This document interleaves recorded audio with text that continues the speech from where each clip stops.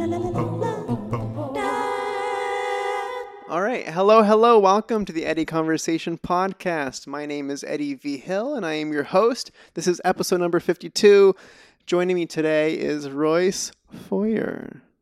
That's me. I want to introduce a little context for the people home listening and watching right now who don't know who you are. Which is about everybody. I think about you as a filmmaker. Yeah. We go back to the Reno days before we're in Los Angeles currently. Oh, yeah. Yeah. And you know what I was realizing today before you came here? I was doing chores and I put on a 2012 playlist because I love music from 2012. I think it was a great year for music. Hot take. Carly Rae Jepsen, Tao Cruz, I think it was his name, Dynamite. I think that was that year. And if it wasn't, whatever, LMFAO. So I was like, I get put in this place with this music of my third year of college and how excited I was to be leaving my current job because I was going to have an internship that summer working at a mine, a true gold mine, which is where I would eventually be a roommate. And that was that semester, the first time I ever met you. So considering the current time now, if I calculated correctly, we've known each other 10 years. It's been 10 years? 10 years. And that's when it hit me before you came here. And 10 years ago is right when I started to get my depression. So things are lining up with meeting you and getting... I'm just kidding. I'm just kidding. I'm not depressed, but I should be. A lot of cool kids now are getting depressed, and I kind of feel left out because I see everybody talks about their therapist and their mental health problems, and I don't have any of that. And I want to know, how do I get in this realm? Because I'm feeling left out. I'm mentally healthy. I'm happy. I'm energized. And I think something's wrong with me. So I think maybe you're just in a good place, and it's okay to be where you are and who you are. Let's just accept. It's good to hear that you're doing good, and it's happy to hear that you're doing well, and and maybe you'll get there one day. But for now, we can only hope. For now, just kidding. For now, Royce is also a comedian. All right. I just stand up and take over. Yeah, no, it's fine. So what's the deal with this podcast? What's the deal with Eddie's podcast? Yes. No. All right. I'm trying to re-foundationalize our conversation. Yes. That would be my fault. That might happen a few times, too. That's great. So I'm currently in your space. Thank you for having me over. Welcome to my humble Adobe. Yes. It's great to be here. I think it's our second time hanging out in Los Angeles. It is. It is our second time hanging out. It's very exciting. Since I've moved here. Since you've moved here, too. Since we've both moved here. Yeah. From Reno. We were college buddies. Mm-hmm. That's right. You didn't quite clarify. Okay, we'll do a lot of clarifications here. Yeah, let's do it. Before we do that, do you want to... we're talking about this off camera. So as far as introducing, when you introduce, you're here in Los Angeles to pursue film. Yeah. As am I. Yeah. I script supervise and I pursue directing and all that kind of stuff and whatever. Who's Royce? Who's Royce? Well, there is a lot of discovery period happening right there. And so for anybody else out there who is far graduated from college, depending what you consider far graduated. But if you're out there and you've graduated college, it's okay to have discovery for a while. There are people in their 40s, 50s, and beyond who are still like, I don't know what I want to do when I grow up. I knew when I was in Reno, though, that I just wanted to be in film / television media. We'll use film as the all-encompassing word, right, for television, shows, whatever kind of digital media form there is out there. I just knew I wanted to be involved in it. I really loved doing it. And so I moved out here and I said, I directed things in Reno. I wrote things in Reno. And it was a very fun time. I got to make my own things. I was fortunate to have access to resources, which I kind of put myself in a position to have access to resources because I knew that's what I wanted to do. And I finally moved out to LA knowing that this is where I wanted to be. And I came out here not knowing what I wanted to do. I was like, do I want to be a camera person? Maybe I like flying the drone because I have a drone. I'm like, maybe I'll do that. And I constantly find myself in this tug of war, and tell me at home if you've had this too, of there's what I want to do pulling on one side, and there's I want to make money pulling on the other side.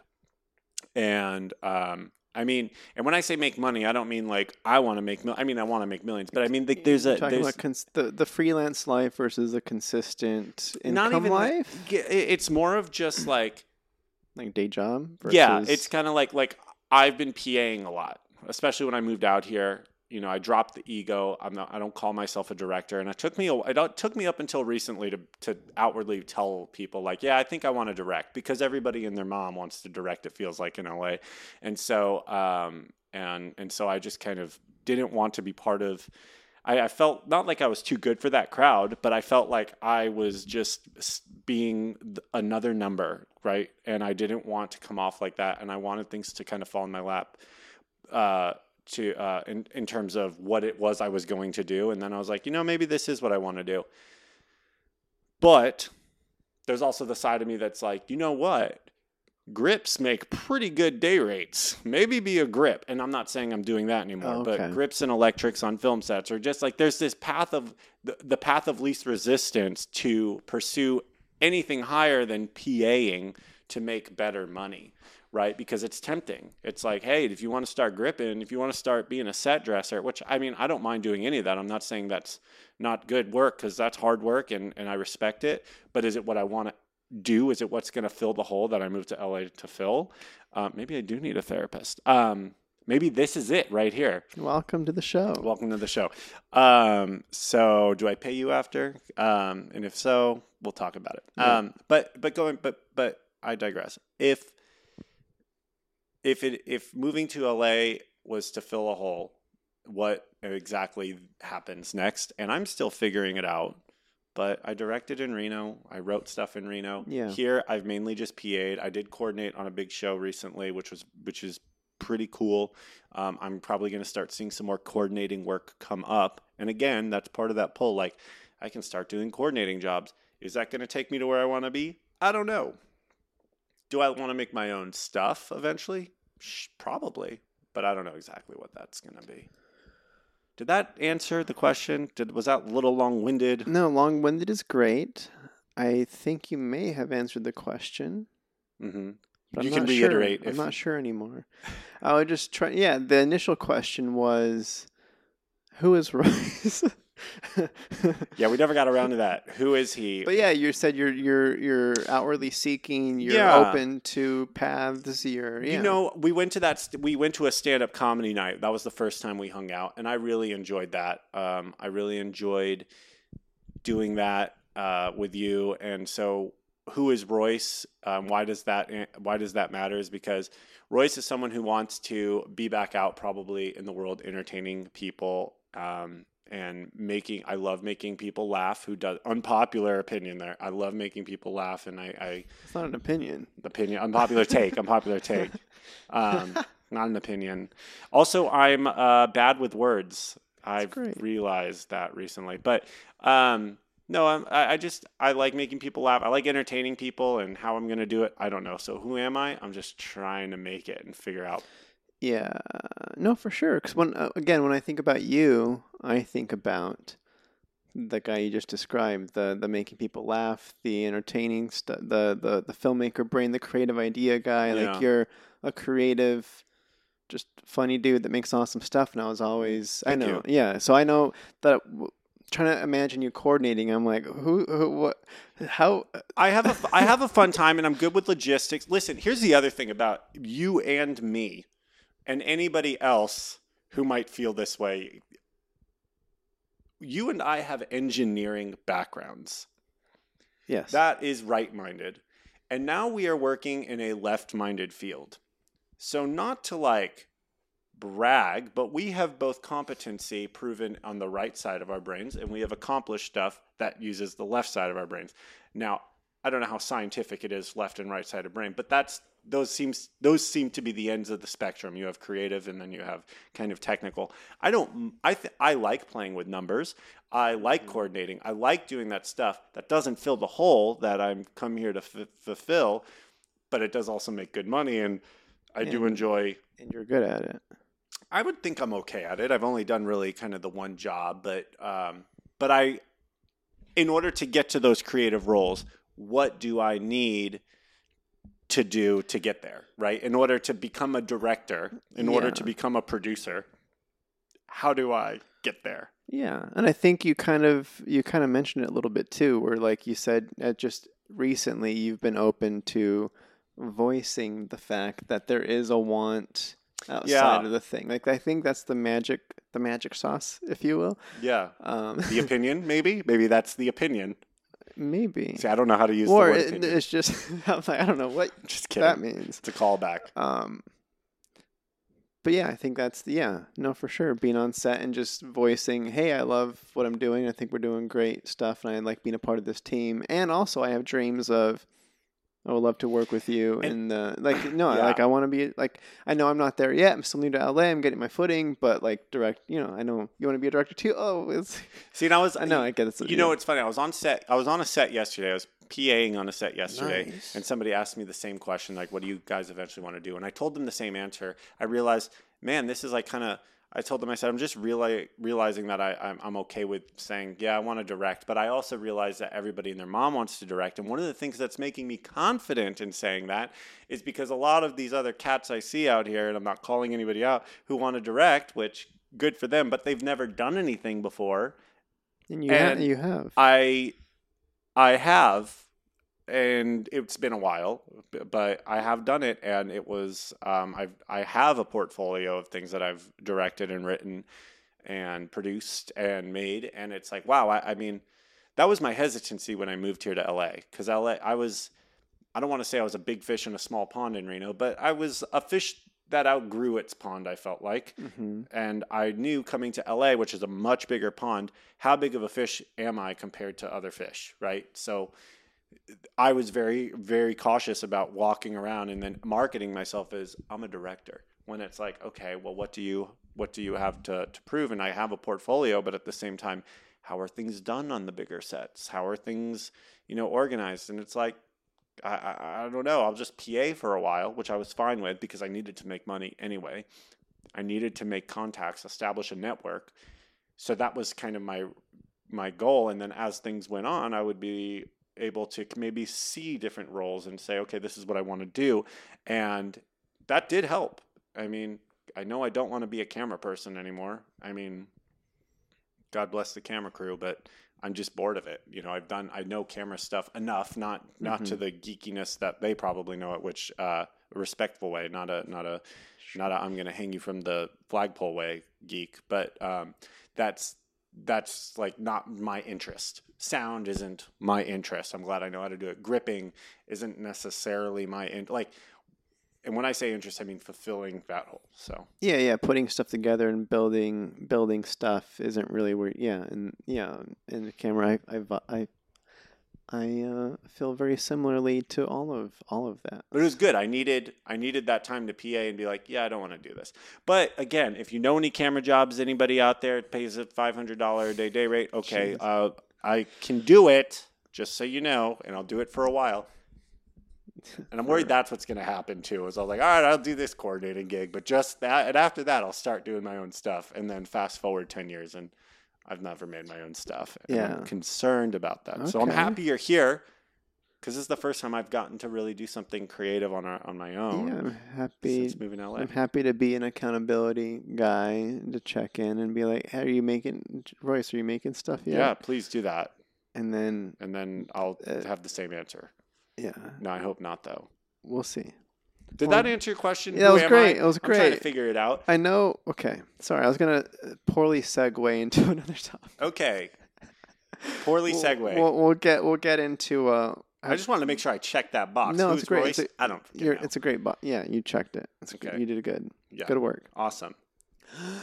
I meant to bring this up sooner. This is just to get something off my box to check, but I want to talk about my new shaved head. that's currently being stricken by these lights, and it's a nice and glare on the top of it. Yeah. probably a shimmer. It's looks great. zebraing on the camera. It looks great on camera. Yeah. See, I just had him do a snot pick right there. That's how. If anyone's like, "Is he funny?" I'll just say, I mean, he's He got snot. laughing it up. So we talked about it very briefly. Your shaved head is, I think, symbolic, and I think of a new beginning. It's a new chapters. Yeah. When did you start growing your hair out? When was the last time you got a haircut?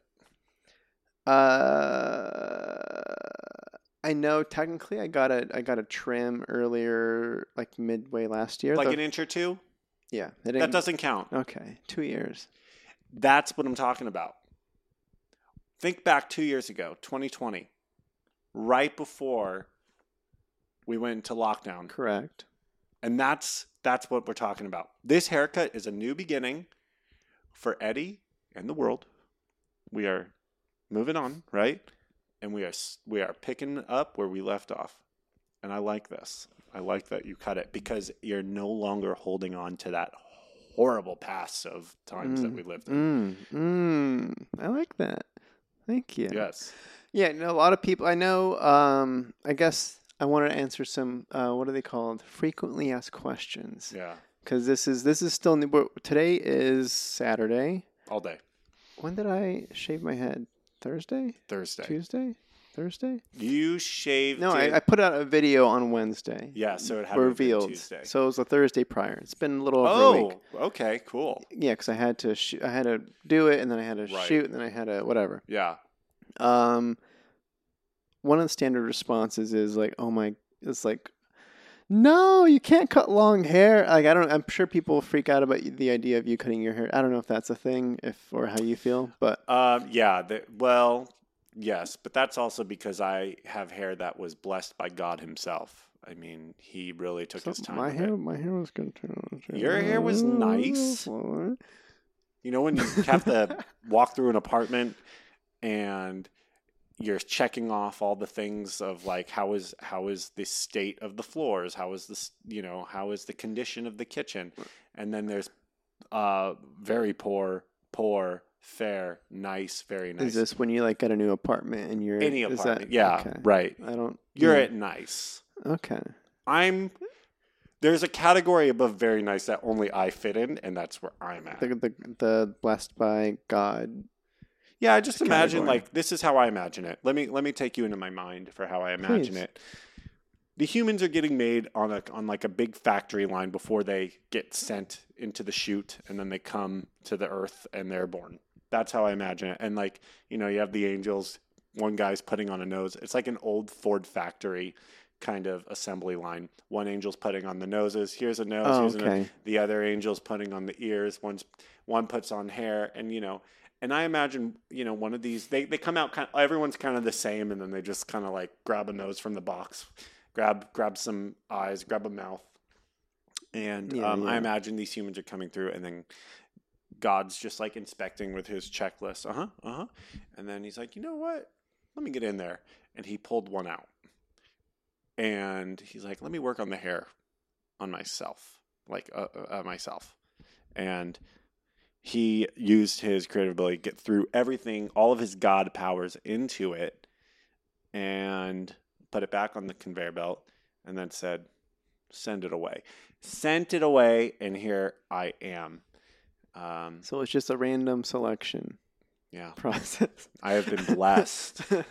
But you also had nice hair, I guess, too. It was all right. Maybe Michelangelo or... No, not Michelangelo. Michael. I said Michelangelo because I was thinking of the finger pointing. He did Did Michelangelo do that one with the fingers touching? The fingers almost touching? Yeah, but you had nice hair, too. But let me ask you something. Does your neck feel a little bit more free now that you've cut your hair? I wouldn't say free. I don't know. I don't know. Are you chillier? It's just no. I don't know. The answer is no. I didn't live with it long enough to really, and then I had it up most of the time anyway. But yeah, I don't know. The answer is no. It's not chillier. It's fine. My neck's doing great. Okay. But I think about, I don't know what I think about is okay. I'm trying to circle back to what I was circle trying back. to say. Your hair is blessed. Yes, we went on that detour. Okay, back to You said it, not me. People ask why. When people see a shaved head, oftentimes there's thought of like, did something traumatic happen? And are you okay? How insensitive am I to not even ask that? No, I loved your answer much more. I think the assumption of something is okay? terribly wrong is it's like, wait, what do people, am I on the verge of like going crazy? Are you in chemo? Well, the beard's still here. I don't know if the beard was, I don't know how it works. Okay, good point. Good point. I still have a beard. beard. I knew I didn't need to ask that question. So I'm like, no, this was a part of the plan. Like a year into having long hair, I had decided that at the end of this run, whenever that may be, I'm not gonna try to do I'm just gonna say goodbye to all of it. Was a decision that I had made primarily because of my family history and the men in my family lose their hair. Is like, like it's just runs in the family. A lot of V Hills, a lot of the V Hill family. Okay. I wanted to just kind of get ahead of it and own it early on. Was another big part of like, well, the long hair was great. It's time for I'm a new. I'm surprised when I saw how long you grew that. It was down to like chest. Yeah, chest. That's about how long mine gets when it's at its length. I just cut mine like a trim. You notice these sides here? Yeah, they look clean. It looks clean. They went a little higher than I wanted them to. It's pretty high. But yeah. But are you? Well, let me ask you this, Eddie. Have you thought about Just for Men or the other hair retention alternatives that they're... What's the one on YouTube? A lot of people pushed Keeps. The answer is no. Why not try it? Why not wait? You try it. If it works, you have a before and after photo, and you get them to sponsor the podcast. It's an idea. It's a good idea. I've heard of Keeps from other podcasts, I'm sure. No. Promo code Eddie V. I much prefer. No, I'm good. But you're fine. Listen. If you're fine with that, I'm happy for you. I think that's great. I just wasn't sure if you were suggesting it. Could be a fun experiment to see how it works, maybe but you're just getting ahead of it. So I'm good. Yeah. Are you gonna now? How long are you gonna go before you cut it again? How long do you let that? Well, it's similar to beard maintenance for all the guys out there. You understand that beards grow. News to me. At a varying rate depending on, I think it's by how manly you are. I always thought it was water and sunshine, but I could have who knows? Misinformed on that. I don't know what it is, but I'm still feeling that out. So I know I've gone and done the thing a few times already. I mean, like every 3 or 4 days. How close are you? Are you at a number 1? Are you at a 0? I have the 1 on there. Yeah, you have the 1. When did you last do this? Maybe a couple days ago.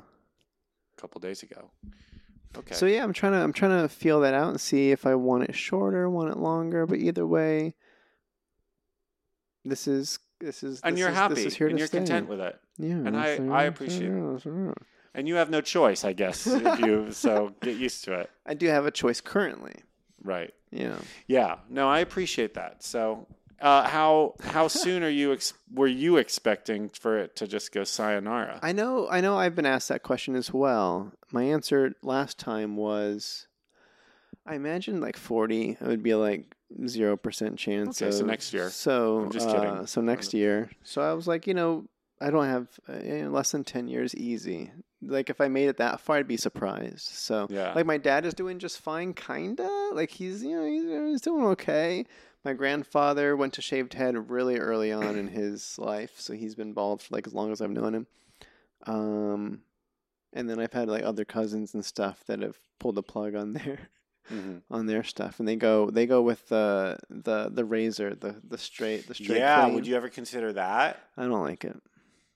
No, I don't like it. Okay. Well, I would consider it. The answer is yes. I would consider it. Mm-hmm. I don't like it. Well, on them. I don't want it. I don't want that. I don't know if this is true or not, but I'm going to say it anyway to make you feel better. Sorry, cousins. But supposedly there's more testosterone, and which is what leads to hair loss. That's what I've heard. I don't know if it's true, but I'm going to say it anyway, hoping that maybe it makes you feel manlier, as you put it earlier. Sure. No, there's no. Biology has its plan. Life has its plan. Yeah. So now things are what they are. My dad had what's called yarmulke syndrome. Where you have the yarmulke on for too long, and you get a bald spot right. Is that a thing? In the back of your head?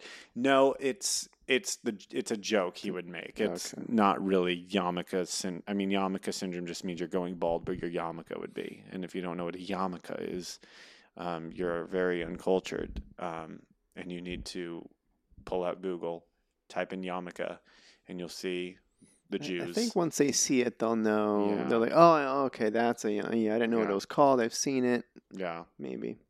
So we are of the tribe, and that would be part of his joke. So anyway, until that happens, I'm rocking it. Well, because they say, I don't know, I don't want to talk about hair too long here, but they say that it's the mom side that carries the gene. So talking about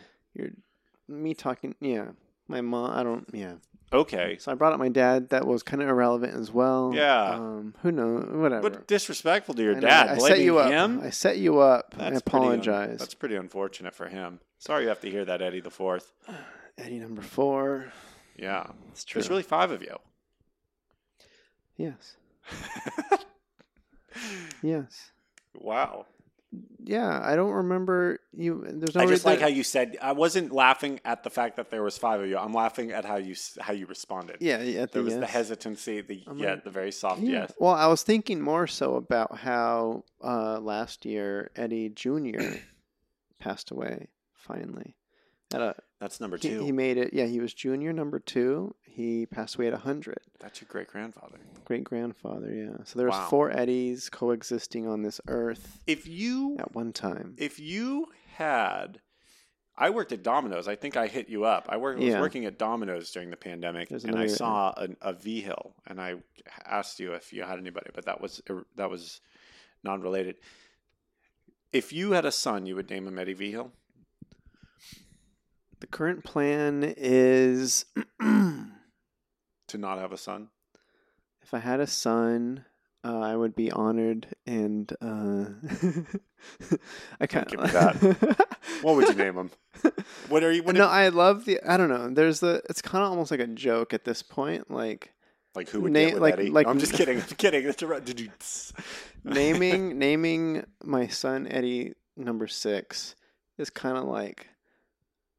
It's almost like doing it as a joke. It's like, haha, look, you have the 6th name. Good luck dealing with that kid. Like it feels kind of almost mean, but almost kind of like, for some reason, Eddie's love passing on there. I don't know. I kind of want to do it. You could have waved that in front of your dad when you were younger too. If he was like, but I loved it. Yeah. I embraced it. I mean, I don't know. No, but I mean, like if he was like, if you weren't getting your way, you'd just be like, that's it. I'm not naming Eddie number 6. Number 6.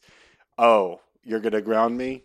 That's fine. Say goodbye to this name forever. Right. I don't know. But that's the other way I look at it is like when you're saving a document and it's like Eddie 1 save, and then you have to make some changes, Eddie 2.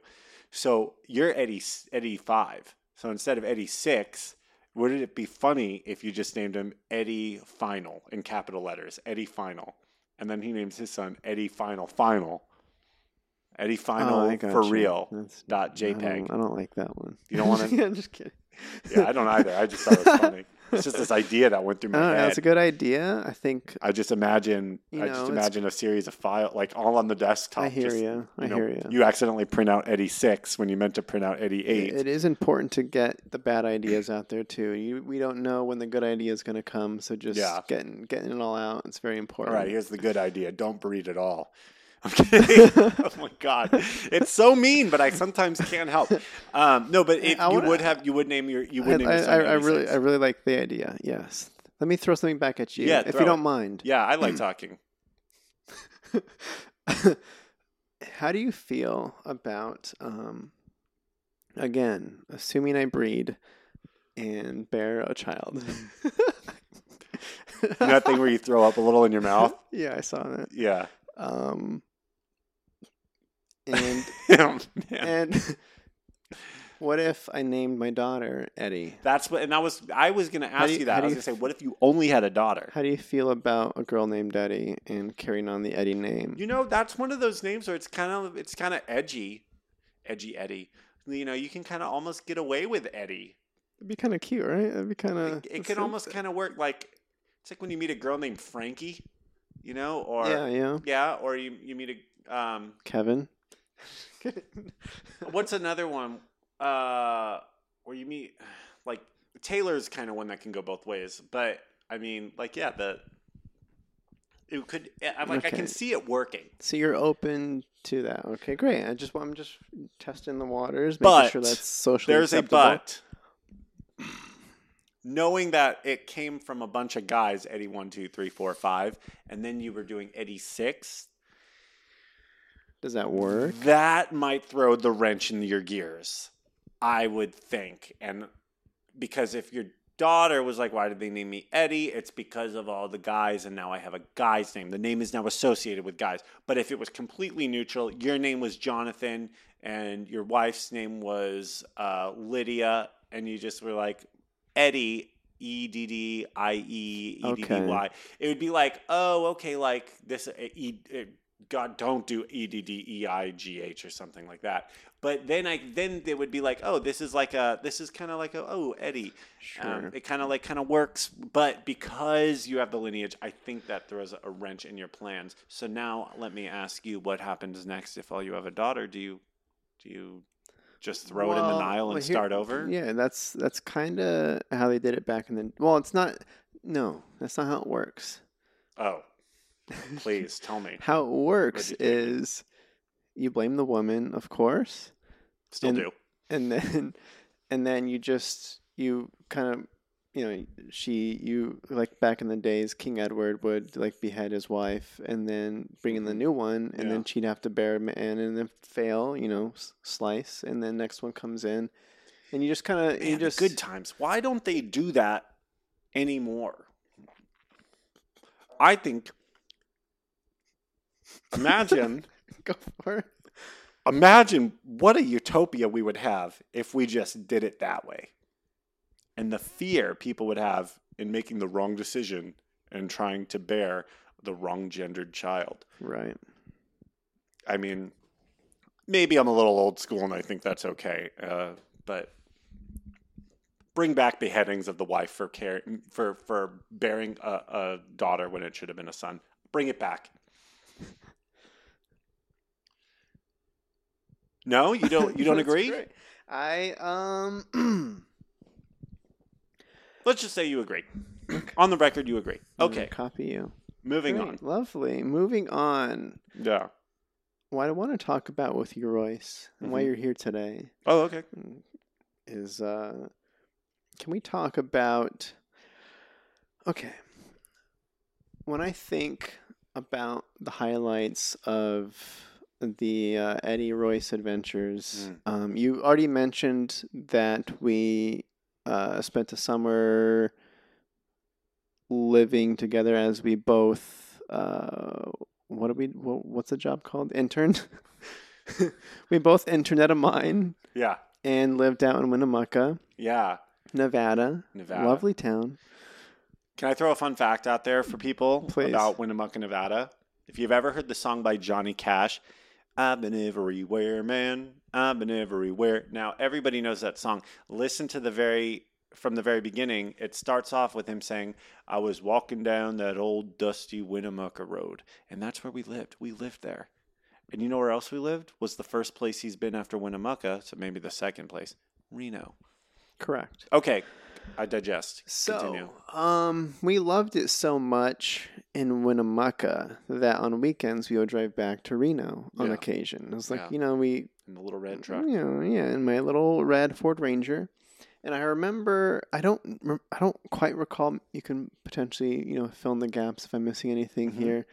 I mostly remember I'm driving the truck and you're in the passenger seat Right. and you're just trying to talk to me and get me to like kind of open up and stuff because I'm still I feel like I've grown and since then and have Yeah. opened up in ways, but I feel like especially back in college until like the last semester almost like it would take somebody like you to be like, all right, let's talk. What do you want to do? You really pried hard on like what do you Yeah. want to do? Yeah. And I finally mentioned somehow like the dream is like I want to go to LA and be in film. I think initially I want to be an actor. I just want to be in film too, similar to your thing. And you had voiced that you had the same aspirations, and it was kind of weird happenstance there on all of that. I can fill you in on a detail you're missing. Please. But continue. I'll do that in a Okay, second. so I was going to fast forward to, again, there's gaps here. I remember that you were the one, I don't know if you were already working on stuff at that point or if you're already making stuff Yeah. or what the case was. But from my memory, I wanted to just get experience and explore that world. And you were doing it at a time when I was wanting to do it. So I was like, oh my gosh, Royce. I want to be working with Royce. I want to, like, Royce is so funny. Royce is so cool. He's making such great stuff. And I just want to, like, be, like, I wanted to be brought into the house of Royce and just get some experience and such. And I remember like you were working on sets and I'm just like, how do I do it? How do I get on set too? Because you weren't always like producing the stuff. You were getting on sets in other capacities. And I remember you telling me that like, well, Eddie, it's hard to recommend you if you don't like have any experience. So like there's like a missing gap of like I need like and I'm like, oh, like you're right. That makes total sense. I don't want you to recommend me. And I show up and have no idea what I'm doing and not be helpful. No, dang it. So that's what kind of helped jumpstart me as like producing my own stuff, right? And getting that like I need to get my experience. Like so it became a very high priority on like just getting it done and finding a way. Yeah. But that was like I want to find a way so that way I can work with Royce. Was like oh my goodness. It was like a big. First off, sorry if you have to. No, continue. that's pretty much it. Like I took a lot from. Thank you. You saying it wasn't good enough. I'm going to. And let me tell you something. All right, so first off, Winnemucca is about 2.5 hours away from Reno. We would take these drives to Winnemucca, from Winnemucca to Reno for the weekend. We'd have 3-day weekends because as super fun and poppin' and young hipster scene and cool that Winnemucca is, it just, sometimes we just needed to get away and go to Reno. So that's why we would have these drives.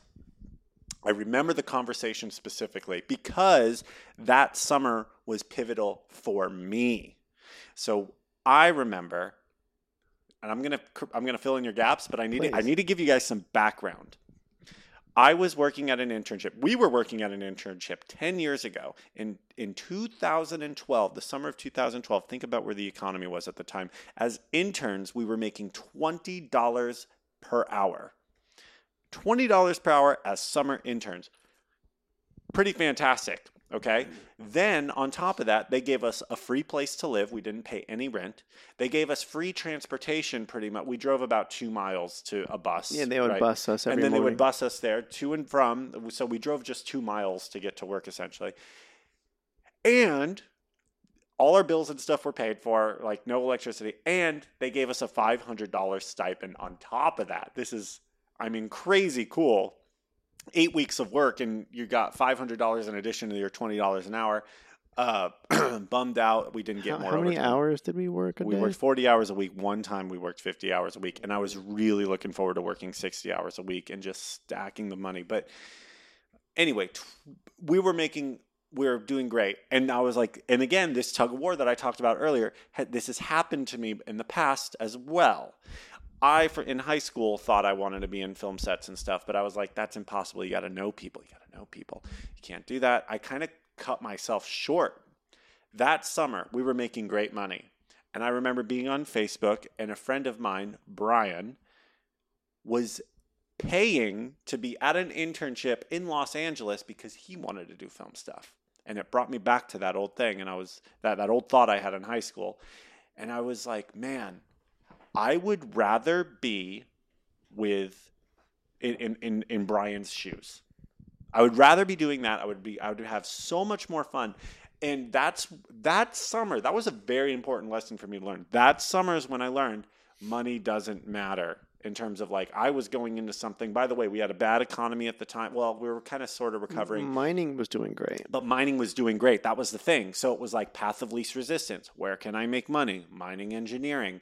When the recession happened in 2008, Elko, Nevada, Winnemucca, Nevada was going, what recession? Gold's popping. So people were mining gold. And so that was a big summer for me. Now, my plan originally, even before all this happened, was I'm only going to do it for a few years, and then after that, I'm going to skydive and swim with dolphins. That was my thing. I was going to do what I love, but I was going to do it for only a few years after college to just get a good amount of money saved, invest it somewhere in a market, and then try and make residual income off that. Did I use the word residual right? Probably.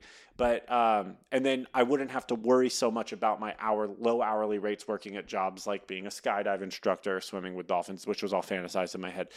I have skydived before and it was marvelous. Swimming with dolphins is still on the list. My point is, I even then asked myself, I said, what few years, if I am to pursue this plan, am I going to be wasting in a place like maybe Winnemucca, Nevada, or Elko? These are my 20s, right? There's a ton of hot girls in Winnemucca, and that's a joke. That's a lie. I'm sure to any hot girls in Winnemucca, I apologize. But like at the time, I was like, there's no cute girls here, and I was single, and I wanted to, go out and mingle, and like I wanted to live youthfully, and I was like, I'm going to miss a lot. And I said, I came to terms with myself, and I said, what do I really want to do? And I asked myself, I said, if I could wake up any day doing something to make money, what would it be? And that's when it was like, oh, I want to be, working on film sets or making film sets, or I think even being in front of the camera was something I wanted to do, but I didn't want to be in anything cringy. So it was my priority to say, how do I make something look good? But we'll get to that in a second. So I'm filling you in on the background here because I also said if I could be doing anything, like if somebody else was doing something else that would make me jealous that they're doing it and I'm not, then that doesn't count. And when I say jealous, I don't mean like true jealousy. I just mean more envy. It's a great exercise that I do with a lot of people. I ban out, you can't say rock star or, professional athlete unless you truly have that capacity. Okay, let's leave those to the side. Okay, gotcha. So I started doing that mental exercise at around that time, and I do it still to this day.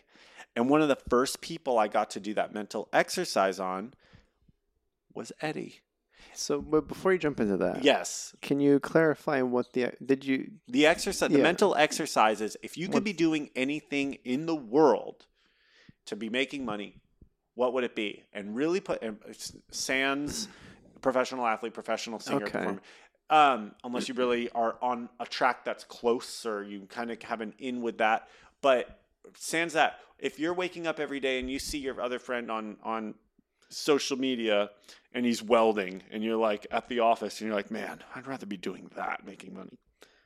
Sure. Then that's something. And then I say, all right, now put yourself in that welding position. Really close your eyes. Imagine, you don't have to close your eyes, but imagine yourself in that welding position. And now imagine you get up every morning, you check your phone, and now you see your friend in a teaching position. They're teaching, and you're like, man, I'd rather do that. Really like carry yourself through like these levels of where would it be where I'm no longer upset that I'm not doing something else to be making money with my day. My only pushback on that. Go for it. Is the grass is always greener syndrome. Right. Where where you're exaggerating the life that the other person is living and it's actually not what you want. You just think you want it. But and then here's the other part too. Mm-hmm. But if you at least try it, you now have no regrets. I remember telling somebody this, Eddie. They said not try the exercise, try the actual thing. Yeah, trying the actual thing. Right. I remember telling this to somebody, Eddie. There was this gal I knew named Rachel, and she was hilarious. And I was like, have you ever thought about trying acting? Like, you'd be great as an actor, and like, you should just pursue entertainment. You have it, whatever it is, you have it. And there's a lot of people that have it, and it doesn't mean that they're all going to be it, but they should, I think, at least try it if they want to. And she says to me, Royce, I've thought about it, but I just don't want to be like, one of those cliche stories of going to LA and working at a restaurant, and I'm in my 40s and I have nothing going for me, and I'm not there where I wanted to be. And I looked at her, and I remember I was surprised at how much conviction I had in my response. And I just said, I would much rather do that than having not tried it at all. Because if I don't try it at all, I'm going to go through my whole life wondering what if. So if you're that guy at the office or gal at the office, and you see somebody welding and you're like, I think I want to, really think about it for a while, like really make sure, like have your own thought process that says, is this really what I want to do? Or is this just because it's Tuesday and we have our meeting in an hour and I'm not prepared? Really like take yourself. If it's lingering and you're like, yeah, welding, this is it. Welding, I want to do welding. This is an example. And then you go and you try welding and it sucks. Good for you, I think, because you have tried it, and you will now not be going on the next several years wondering what if. And it's a little different in the welding scenario, I think, than a position like where you have to relocate and like if you're like, I want to move to New York. That's a better example. If you fantasize moving to New York, there's different stakes at play depending, yeah. Right. That one, though, being a welder, I guess you could pick that up at any time in your life, right? But moving to New York and living this fantasy that you have, this grass is greener on the other side of, my 20s is going to be great. It's going to be How I Met Your Mother, and it's going to be an amazing time. It's going to be like Friends. And then you go to New York and you find out it's just rats the size of a football on the subway next to you, and you're like, this is terrible. And you haven't once seen Spider-Man like you thought you would. You at least did it. And you can be at peace of mind and say, I don't like this. And you learn from that. So when you go on to your next, this is what I want to do. Well, smart people would learn from it. When you go on to your next, this is what I want to do. You're filtering that. What could disappoint me this time? What am I conjuring this image from? Now I want to move to Paris and see the Eiffel Tower. And it's like, okay, but is it going to be like Ratatouille, or is Ratatouille in Paris, I imagine? Yeah, I think so. But so I did that exercise with you. Okay. Because I had come to my realizing of what it was I wanted to do. And my mind has always been firing right before I go to bed at night. I'm sure a lot of other people are like this. I fire out ideas and I can't fall asleep sometimes for 2 hours. And I just started thinking of some great ideas. Like I was like, I could do a video about this, and I would constantly make myself laugh. You would think I was crazy because I'm just laughing at these ideas that pop up in my head and how they can be performed. One of the ideas was JC. I had finally thought it, and maybe we could talk about that later. But when I came to this realization, I was like, man, this is great. And then I tried the exercise on you. Okay. So one of the things that yes, how did it go? that you got backwards is I told you what I wanted to do. And I kept pushing and prying to see what it was you wanted to do. Yeah, that's what I said. I said my thing first. Okay. And then you said your thing second. Sure, same thing. And I was like, is he just saying that? I remember thinking, I was like, is he just saying that because I said it? Okay. So that's why I know I said my thing first, because I was very vocal about, I know what I wanted to do first. And then you had said, I think I also want to do that too. And I'm like, are you just saying that because I just made this up? Or not made this up, like I just told you all these cool things I want to do. And now fast forward to working with me. Let's take you through a timeline here. Yeah. But I had started, what I did, this was summer 2012. I was going into the fall semester of 2012. Final year, right? My fourth year. I should have graduated probably at 4.5 years maybe, but this was my fourth year. Not my final year, your final year. Because you're a year older than me. You're a year above me. Oh. Yeah, fun fact, right? I forget. Yeah, so I had this plan to go to Perth, Australia. Going into my summer internship, I was going to go to Perth, Australia from spring 2013 to fall 2013. I was going to go to Perth, Australia, and I was going to go ahead and not tell anybody I was moving. And I was going to come back with an accent, and I was going to have my head shaved, and I was going to look completely different. I was going to try and rush my fraternity and see if they even recognized me. So cut hair. I had a huge beard too. Like shaved beard, like cut hair. And then I was just going to have an accent and also hopefully just go ahead and change my body a little bit. Like maybe I'll go ahead and work out a little bit. Disrespecting a lot of Australians now. They're like, that guy. It just, but I remember when I realized what it was I wanted to do, I said, I'm not going to be pursuing what I want to do by moving to Perth, Australia to study abroad for a year. For this prank. Well, and not even for the prank, for the experience. I was going to, the university I was going to go to had American football, and I was having, I was missing playing football, and I just, I thought it would have been cool to be, again, I romanticize being an American and like maybe just in a city that nobody really thinks of visiting when they go to Australia. Everyone wants to hit up Melbourne or Sydney or the Gold Coast. Not really many people hit up Perth, despite it being, about the size of Philadelphia. It's a big city. Because it's way on the other end of the country. And I was like, man, maybe I'm like one of a few Americans and it looks cool. Anyway, I dropped that. I remember thinking, wow, that's not going to get me where I want to be. As the spring 2013 semester was about to start, I was offered a job at the library checking out camera equipment. And I was like, perfect. I want to learn more about camera equipment. In the fall 2012, I was just kind of making stuff, but like it was terrible and I didn't know what I was doing and I was just getting out there. So I knew I was putting myself in the position, partially by not going to Australia and by staying where I was and trying to immerse myself, taking videography classes, taking classes that were at the same time as my actual mining engineering degree. Now I'd made the decision. Have I bored you yet? Sorry. I'm doing great. Okay. I made the decision to stick with my degree because we had already done thermodynamics and statics and all these other classes. Woo! And I was like, I didn't do that for nothing. We met in thermodynamics. That was the first time we met. Okay. Yeah. Mr. Martino. I believe you. He was terrible. I hate it. I hate that class. Yeah. He never, real quick side tangent. We had a class. This guy did not withheld which textbooks he was using, withheld the information. There wasn't a textbook for the class. We were like, where are you getting this info from? He's like, you should just be looking at the notes. And we were like, no, we need to know. And finally we got the dean to intervene, I think, or the College of Science intervened and was like, you got to tell these people. Anyway, I decided to keep my degree. Because I was like, I didn't go through that for nothing. But I took these classes, videography.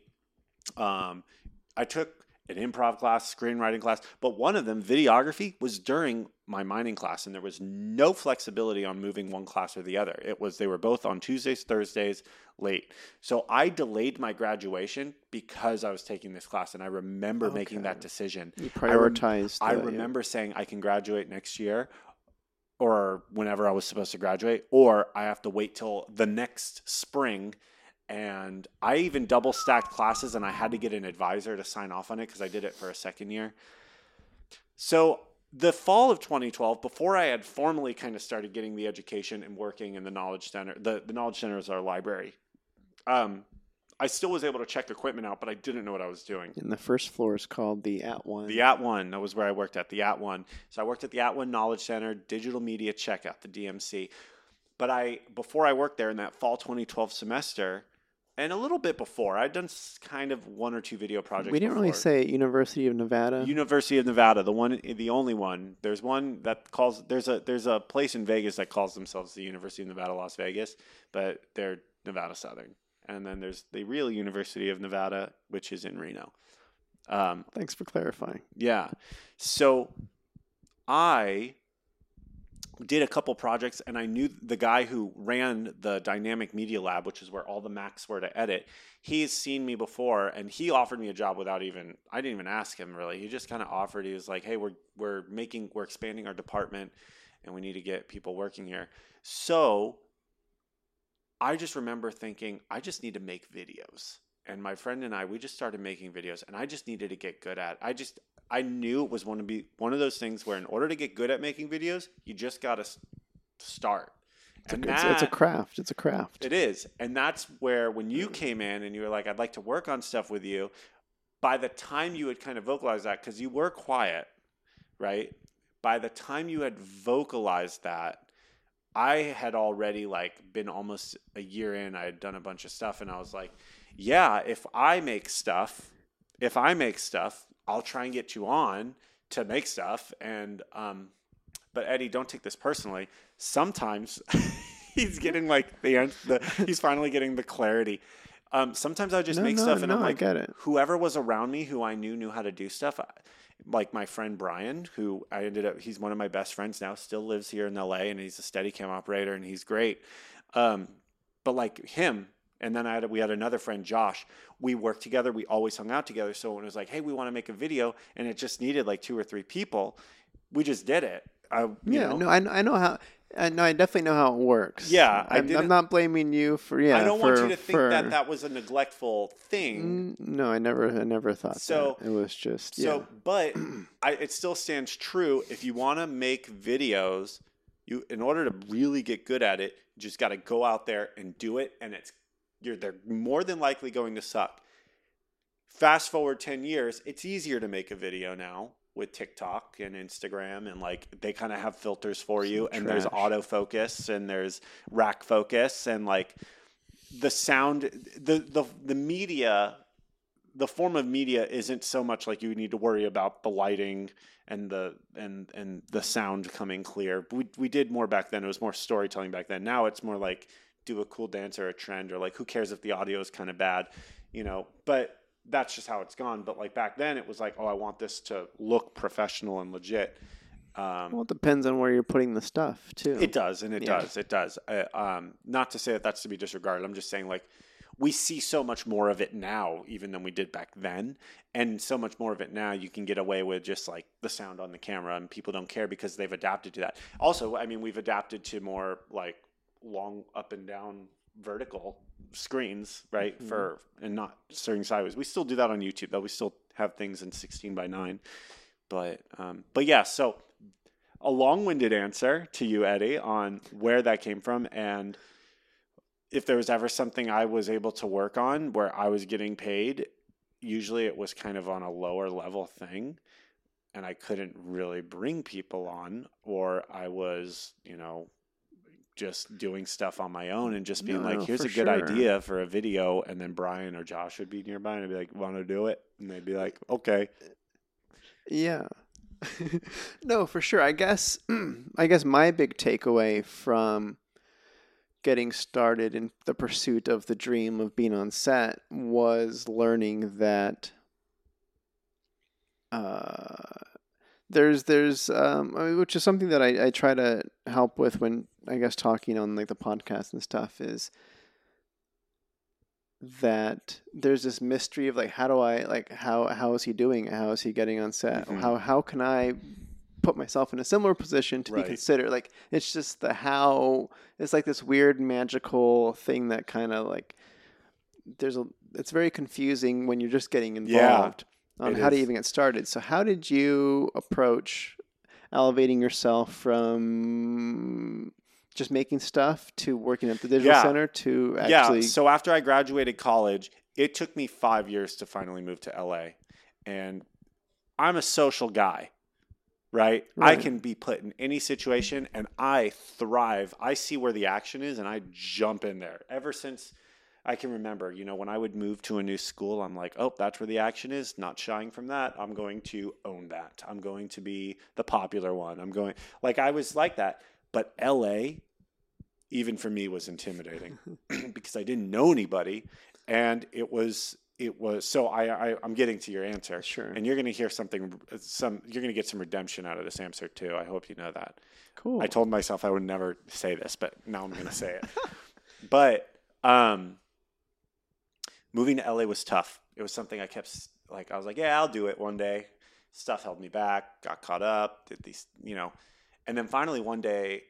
I had moved. The way I got into it was I just said, I worked a lot in Reno. There was one point where I didn't get a day off for like 48 days. Like I had done something to make money for 48 days straight. I was a long-term substitute teacher. I was working at a restaurant right afterwards, or I was working catering gigs. or I worked slow motion video booth gigs, like at weddings or corporate events. Like we had a slow-mo video booth, like a photo booth. Or I was flying my drone off here and there, for some money on the side. But I had saved up a ton of money to move out here because I anticipated when I moved out here, it was going to be a struggle. Fortunately, my first roommates, when I moved out here, they were in the industry. I met them on Craigslist. I came out in January, and they were looking to rent the place out in February, or rent a room out and get a roommate in February. And I met them in January, and I wasn't supposed to. Like they said, we're having an open house later this month, and I was like, I'm in town for a few days, and so I met them, and it worked out. And I actually made a tree of all my jobs and where I've gotten them from and who I've known them from. Because it's, somebody once said to me, it's not about who you know, it's about who knows you. I love that new quote. Yeah. I prefer that twist on it. Yeah. I love that. But it is, you got to know people and you have to be personable and you have to show promise and you have to work hard. Like, why are people going to hire you back if you're not working hard? Yeah, because at the end of the day, it's about if the position comes up, the people that come to their mind is like if they know of you and they're considering work hard you, and they like you. Yeah. And so it was easy. It was not easy, but it's path of least resistance to get these PA jobs, which is the base level you get on a film set. So I just got into PAing as much as I could, meet people as much as I could. I'm interested in doing what you're doing. And we're talking Reno or LA? This was in LA when I finally moved to LA. Okay. Oh, so, my question was, well, I guess we can, whatever order you want to go, but like the just getting started in Reno too. Oh, how did I just get started in Reno? Because context. I thought I covered that, but I just started making stuff in the fall of 2012. Yes. Just started making stuff. And then in the spring of 2013 is when I got the job giving out digital. And and that summer of 2013 was huge. Just part of my job was I fortunately got to shadow the director of the whole At One. He was a video content producer and maker. That's why he had the job that he did. And he knew how to light things and he was very DP minded. And I just got to watch how he worked. So that was huge. Mm-hmm. Most people don't grow their video skills as fast as I did because I was fortunate enough to be doing that project with him. And I got to be hands-on and learn. And then also I took his videography class. He was also the videography teacher, spring 2013. And he's one of my great mentors. Brian, too. We keep bringing up Brian. He's one of our great mentors, and I look up to him a lot. So that was how I got going in Reno, and then I just made a bunch of stuff. Yeah, because I think about because Reno, when I talk to LA people too, it's thinking about how it's not a film town, so there's like pockets of filmmakers that exist in Reno, and narrative film is a rarity in that town too. It's mostly commercial work and stills, and a lot of it's weddings, real estate, and for video is the main thing, and then commercials too, or products, but like not many brands are launching in Reno to get their products made, but that happens. So So then thinking about the few narrative projects that would happen, I'm thinking of like one in particular. I remember it was Matthew Owens. I was taking a class with him, and he got us an opportunity through the class to like come and just drop by the set. And I remember like you were second ACing on that project. We're shooting outside of a house, and it was kind of like. So then again, it's another position where I was like, "Oh man, how did Royce is on this too? Like, how does?" I remember that one. Oh, and let me tell you, it was called like Rocket something. It was called Rocket, and I did that for 3 days. I worked on Rocket for 3 days. It was a short film. I got paid $150 per day. I was set dressing, and we're not slating. Maybe it was Josh. I wasn't slating. Okay, I was set dressing. I knew a couple people, which was cool. The third day, Eddie, was a 20-hour day. It's the longest day I've ever worked to today. It's the longest day I've ever worked. It was a 20-hour day. I got that because somebody on Facebook asked around, does anybody know anybody who does film stuff? And then his friend, who was my mutual friend, tagged me, and then he was like, "Hey, do you need me?" And that's how I got that. That was like I was paid to be on a film set handful of times in Reno. All the other stuff that I've made was just me making stuff. Yeah. So like I can think of off the top of my head 4 times, I think. I know 3, maybe the 4th time I wasn't even paid to get paid to like work on a set. You're talking about like Mustang too? Does that Mustang count? is one of them. Yeah. Which you brought me on. Yeah. Yeah. That was lovely. Very happy about Yeah. that. And that was a great experience. So did that kind of answer? Yeah. There's the thing I wasn't going to say that I'm still going to say because I said I wasn't going to say it, but I already said it. But I want to make sure I answered your question. No, it's great. Yeah. No, it's great. So those 5 years it took me to move. In that time, I met my girlfriend, who spoiler alert, we're still together today. Congratulations. Yes, and we live together in LA. Congratulations. But part of the challenge of moving to LA was I met her, and I wasn't sure what was going to happen. I didn't want to have any conflicts, but what kind of one of the pushing things that made me think, that put LA back in my mind, because I almost went back to this like back and forth. I'll be in Reno, I'll be in LA. One of the things that kind of started to like where it started to bug me in my mind again was when you moved here.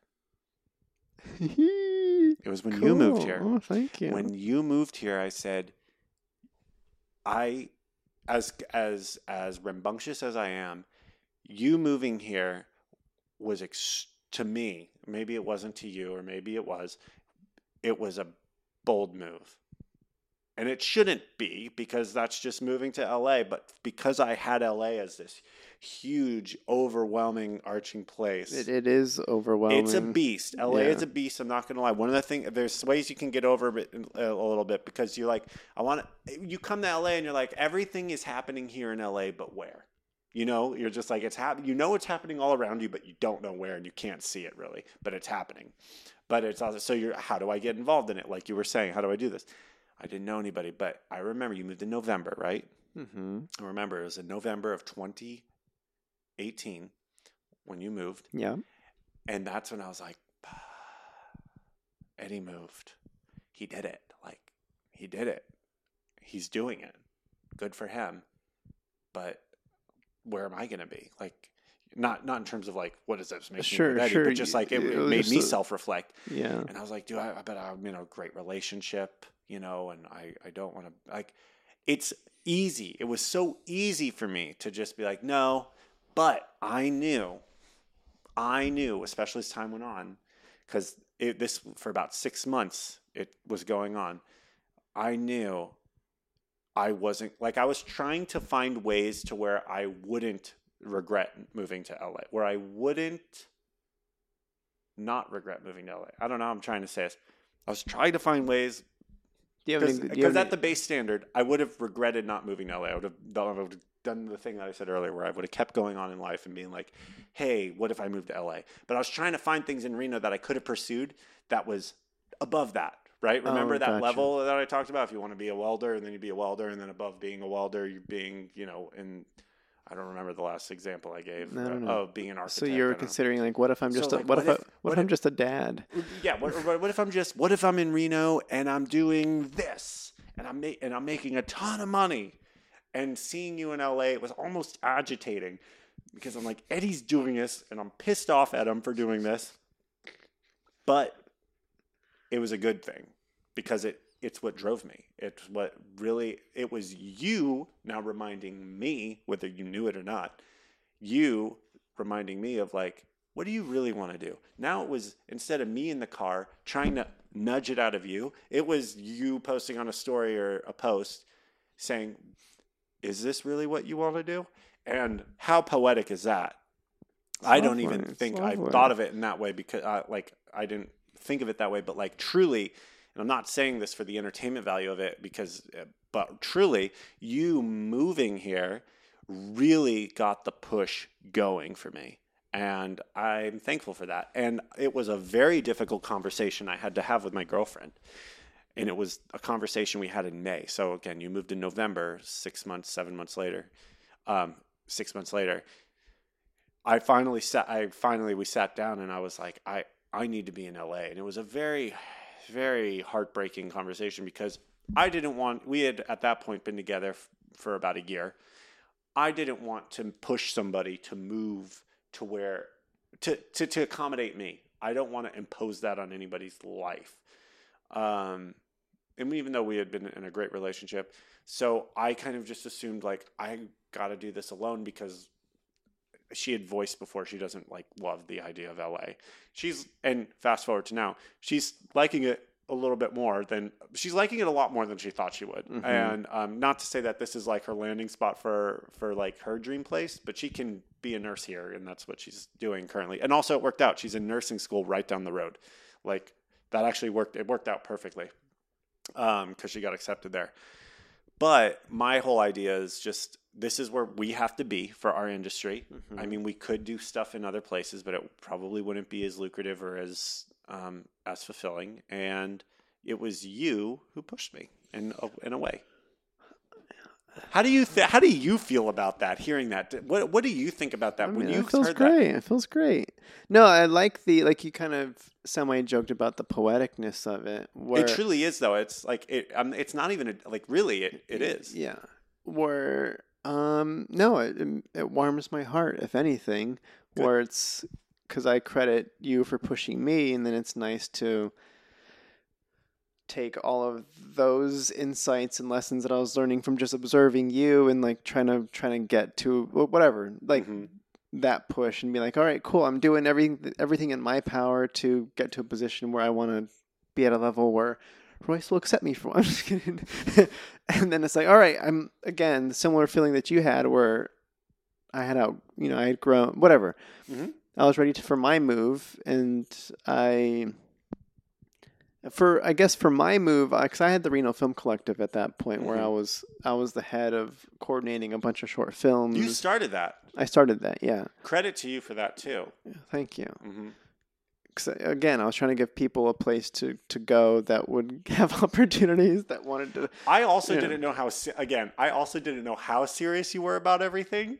Uh-huh. Because remember when I told you in the car when you had been like, I also want to do this, and I was like. Did you just say that because I said that? Like, are you just trying to shut me up? I mean, I entertained it too because we both liked it, and but I was still like, I don't know how serious he is, but we still, ended up doing it. No, it definitely warms my heart. Is I guess my answer, and yeah, I'm happy that I was able to give back. Absolutely. Yeah. I mean, yeah, I appreciate you for that, and so. So I'm glad you like that. I was joking, by the way, when I was like, I swear I would never say this. Oh, no, for sure. You're hyping it. Yeah. It's lovely. But yeah. Cool. What else you got there? I was going to ask, let's rewind a little bit. Yeah. Pre-move, you kind of hinted at some of the projects you're working on. There's a couple of sagas I want to talk about. They're kind of a little bit interlaced. Okay. You extended your stay at the university. Yeah. Which is cool. I mean, I did the 5-year track myself. I was 6, yeah. You were 6. I was 6. That's fine. Nothing wrong with that. I think that's the norm. And you took the additional time to self-search and all that. That's why it took 6. Right. Right. All right. So you referenced JC, and then there's also you running for student body president. That was peak of my life. So JC. So however you want to jump into that stuff. Yeah. So I said earlier, JC was an idea I had gotten. If you're audio only, we talked about my God-given hair, right? Mm-hmm. And I have a beard, and my hair's long.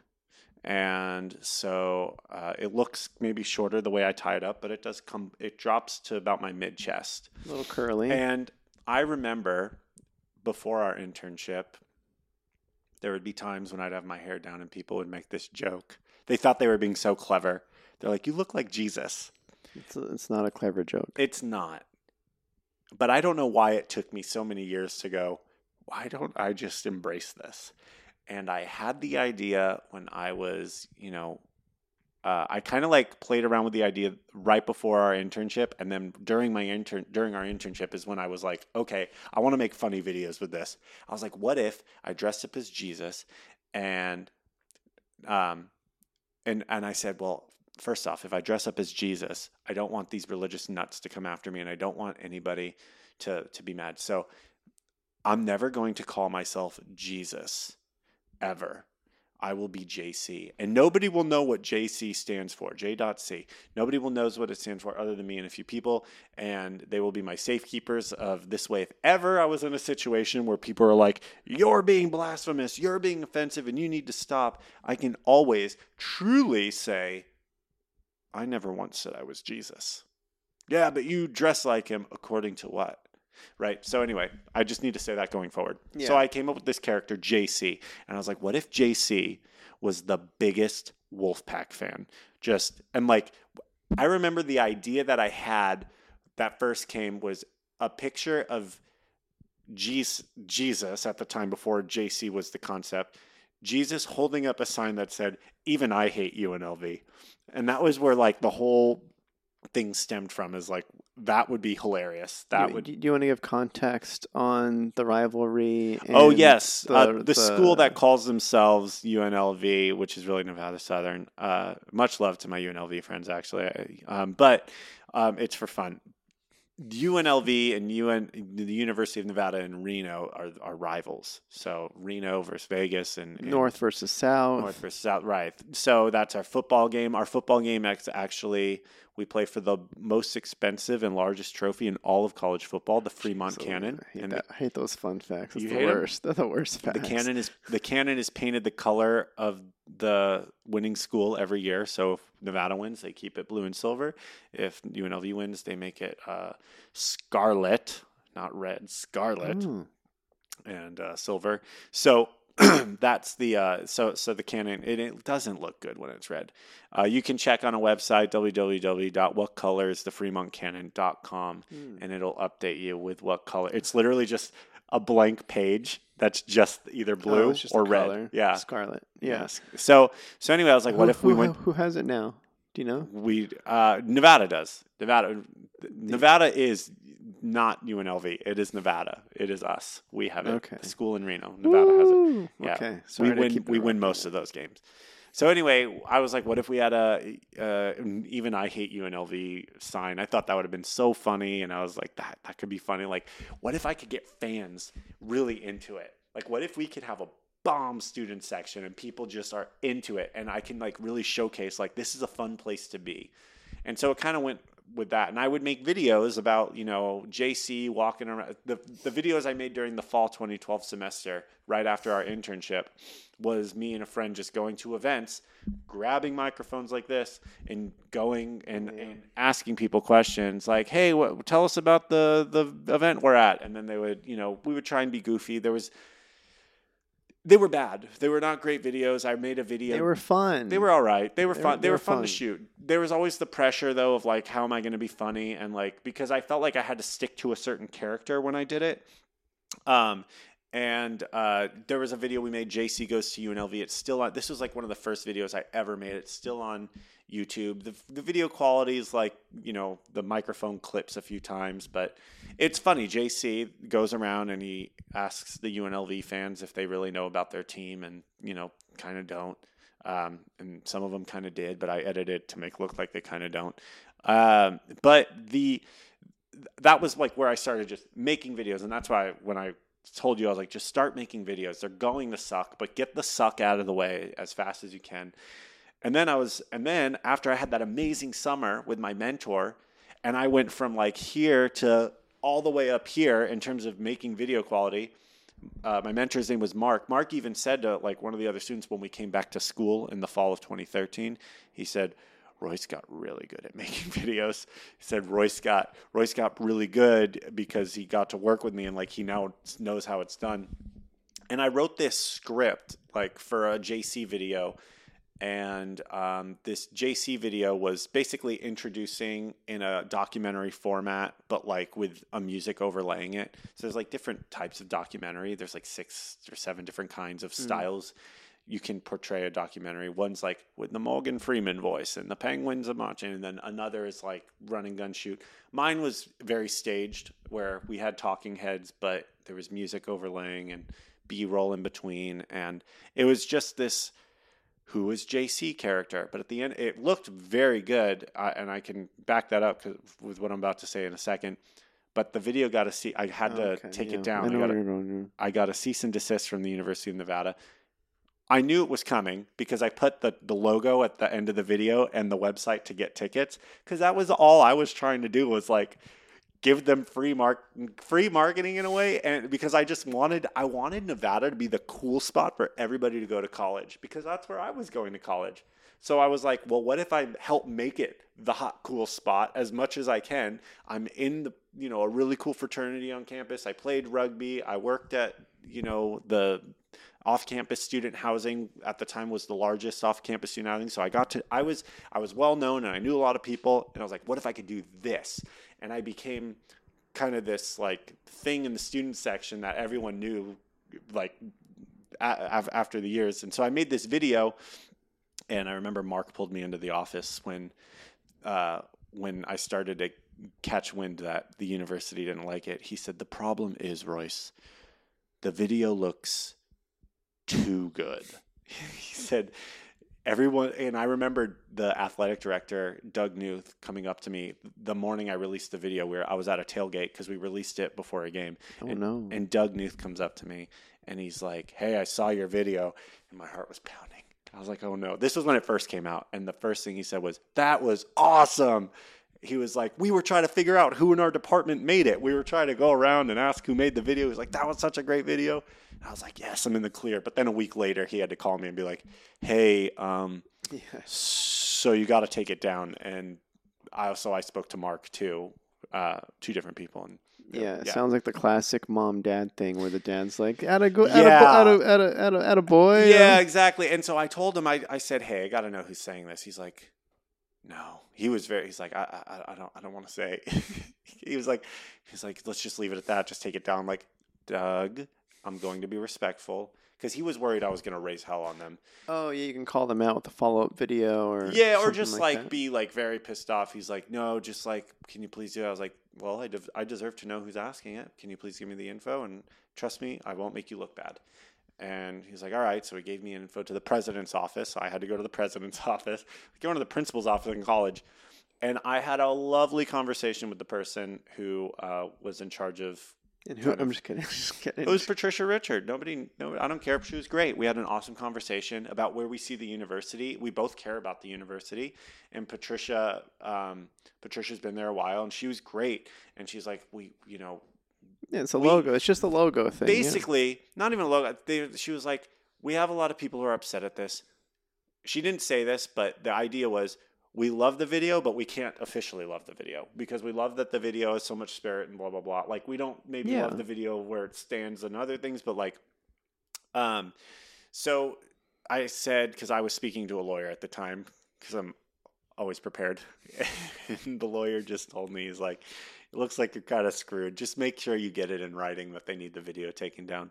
So that's all I told Patricia. I just said, I just need it in writing. They're like, are you sure we're going to have to send you a cease and desist? And I was like, then send me that doesn't go on your record or anything. Mm-hmm. So they just asked me to cease and desist, and I took it down the minute before they gave me the deadline to take it down, which was a Friday at 5 p.m. So I had one more week of the video up and alive.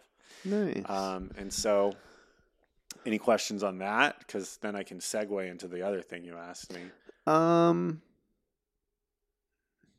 No, I covered it. I think that's great. I mean, I still did JC throughout the rest of college. I just had to take that one video down.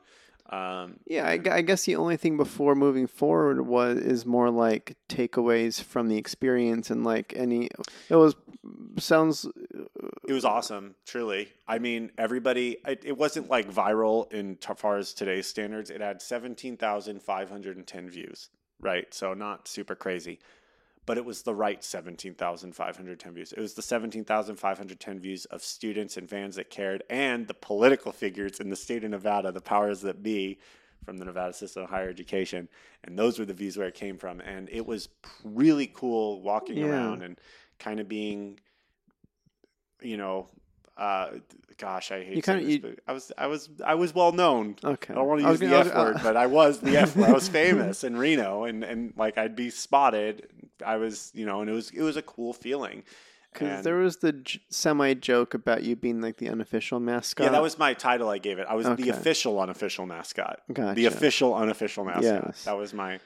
Because you mentioned kind of a little bit of not the hesitation up front, but just the covering your own back with the JC story and I'm not officially calling myself Jesus. So right, so I always called it JC. Yeah, did you ever bump into any sort of? Yeah, so there was 2 times when somebody got mad. The first time, and so here's the thing: the first year of doing JC, the first football basketball season, so that was 2012 to 2013. So fall 2012 to spring 2013.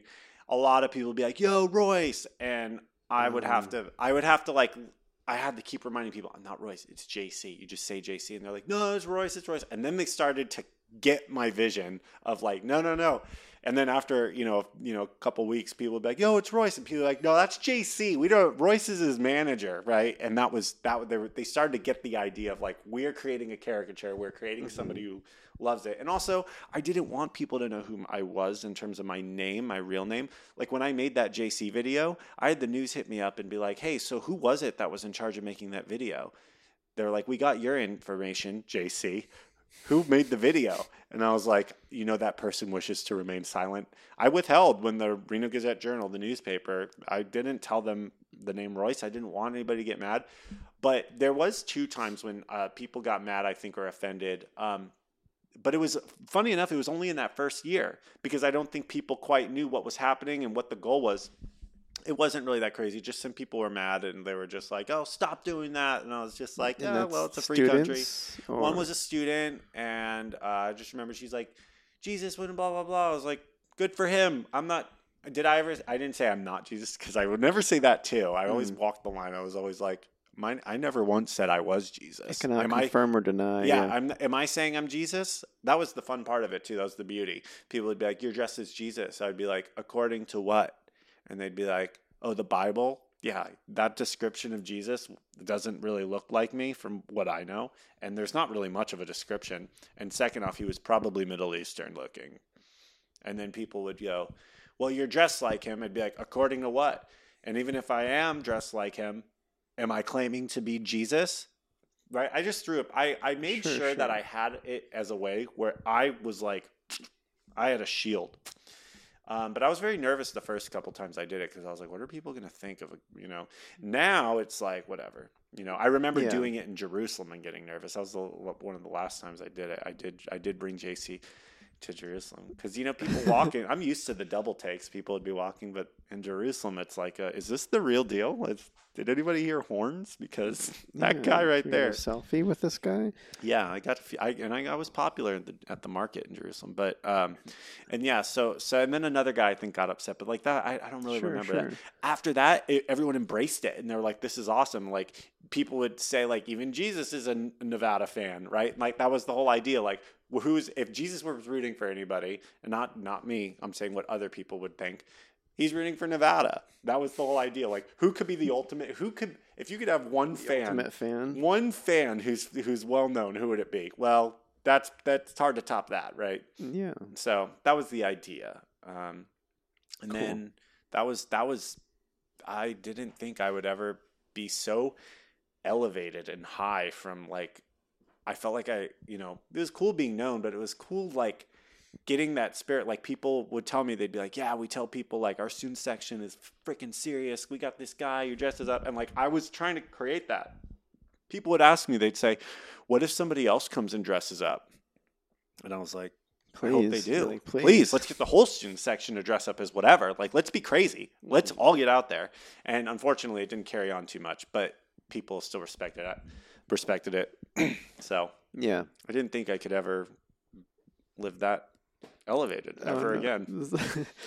And then fast forward to the next peaking year. In college, yeah, I got you. Yeah, then I peaked in college the year after when I ran for student body president. Okay, so at this point you had already established the JC character. Yes.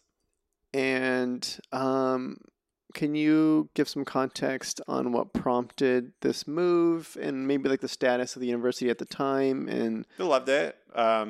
Prompted the move to being to running for oh student body? so now so the JC first started. Timeline is this: JC first started 2012-2013 school year. JC video happened fall 2013, so that 2013-2014 school year. Now go to my last year in college, 2014-2015, and somewhere along the lines, I just remember thinking, kind of having this idea once. It was like, what if I ran for student body president, but like I just told people not to vote for me? I was like, what if somebody ran for something and was just like, don't vote for me? This would be hilarious. Right. And it was just this idea that kind of lingered in my head for about a year. And then as student body elections came up, I was like, wouldn't it be funny if I did this? Yeah. And it was literally just as impulsive as that. As 20 minutes before the election deadline, there was only one person who filed to be a student body president. And I was like, screw it, I'm going to do it. And I clicked it. I was like, I just applied. And then I remember clicking it and being like, it was just one of those like, what did I just do? Like, what did I just get myself into? Mm-hmm. And I just went around to the Knowledge Center because I worked at the @1, and there was a bunch of artistic people that worked there. And I just said, hey. Mm-hmm. And people, let me rewind real quick. Sure. There was a lot of people, you included, not to bring up how you were just like, I want to get on these things that you do, Royce, right? Like, I want to be on your next thing, and the JC video is one of it. And I just remember going up to people and being like, do you want to do this thing? I just ran for student body president. We're just going to make it ridiculous. We're going to I don't care to win. We're just going to make it freaking hilarious. We're just going to like be funny. And people, were a little hesitant. And I would say, listen, everybody wants to be on the project, the next big project, but they only say that after they've seen the project. Before it, getting the pitch, you don't know if it's going to be successful. Mm-hmm. I said, I don't know how this is going to turn out. I'm going to be very upfront. This could look really bad. This could look really funny. But I imagine it being very funny. And I got the most artistic, amazing team of people to just help me make a campaign. That was just ridiculous. My whole campaign slogan was, don't vote for Royce. And we had, most people would make their campaign signs out of 4-foot by 8-foot boards, and they would like pyramid them, that way, or they would do it long ways. Very rarely would they do it long ways. And I was like, you know what I'm going to do? I'm going to make the biggest sign this campus has ever seen. So I doubled them, and it was huge. They were just huge.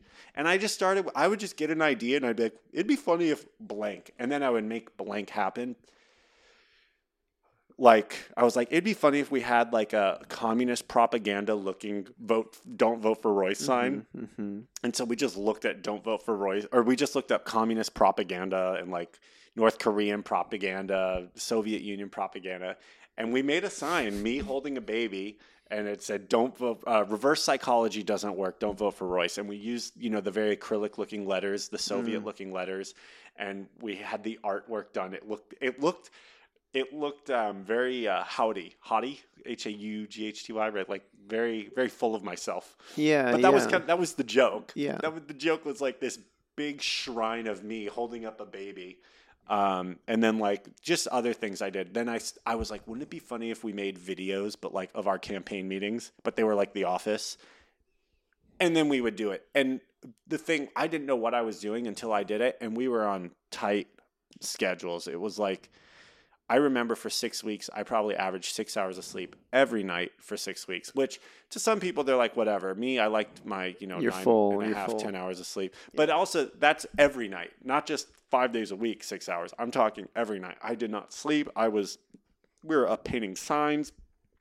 We had to design them. We had to make media content. And I just had an amazing team of people. And if I couldn't be as well known before just the JC thing already, that was huge. That was so fun. So at what point, because you mentioned that it was kind of like on a whim that you like 20 minutes before the deadline, at what point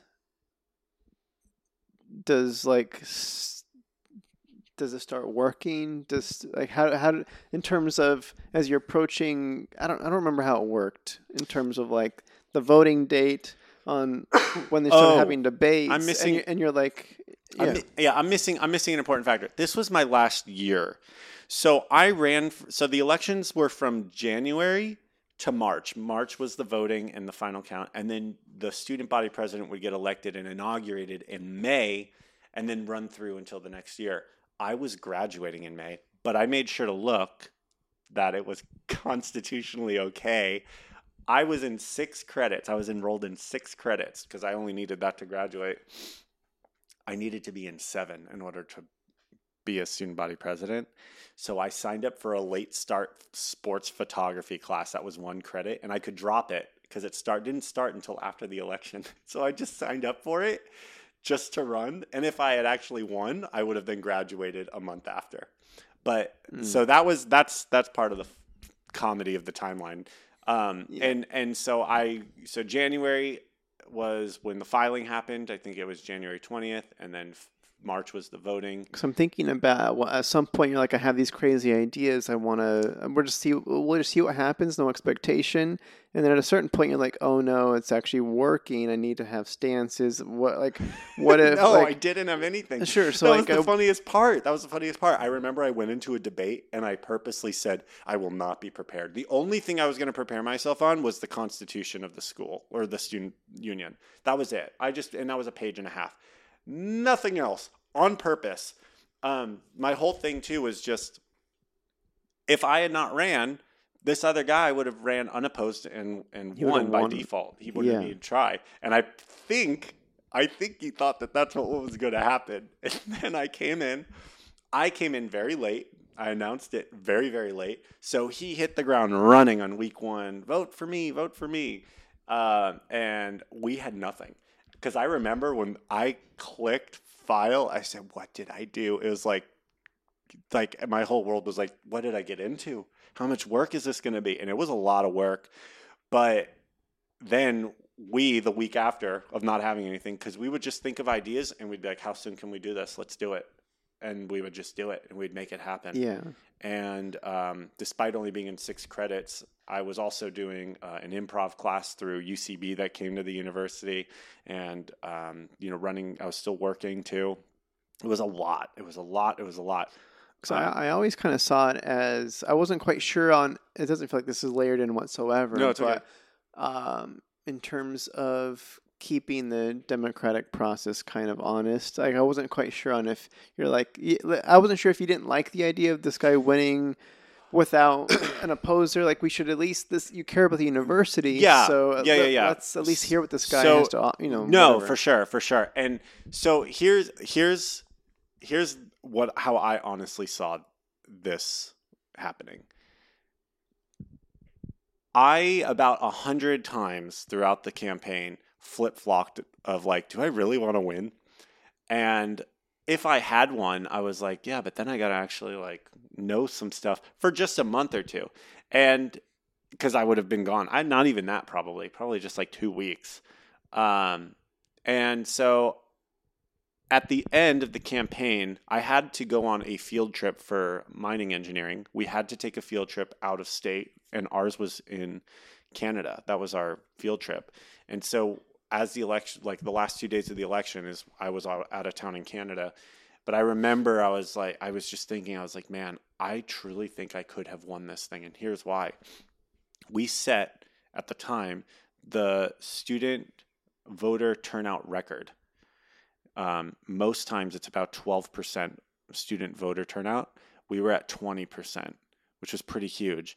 I got a third of the vote. I had over 1,000 votes. My opponent had close to 3,000. He was approaching 3,000. So I had a little over 1,000. So I had about 34% of the vote. But I remember thinking, man, if I was there and if I had kept pushing hard, I think I could have won it. Because I held back on campaigning publicly to people. A lot of people, though, thought I was going to be a great president. And some people were just like, this is funny. Let's see what happens if this guy wins. And if I did, because I was finding out throughout the campaign too, a lot of people didn't like the other guy for whatever reason. If you end up watching this, I'm sure you're great. But a lot of people were like, no, I don't like that guy. I don't want him to be the president. And And so keeping the democratic process honest, it would have happened. If people really didn't want him to win, or if they just for whatever wanted to vote for me, then I would have done it, and I would have done the best that I could for 2 weeks. And the vice president who did care would have been the president. I kind of like the idea of, even if there's no expectation of you winning, there's still the process of informing the voters of, like, he wouldn't have the excuse to.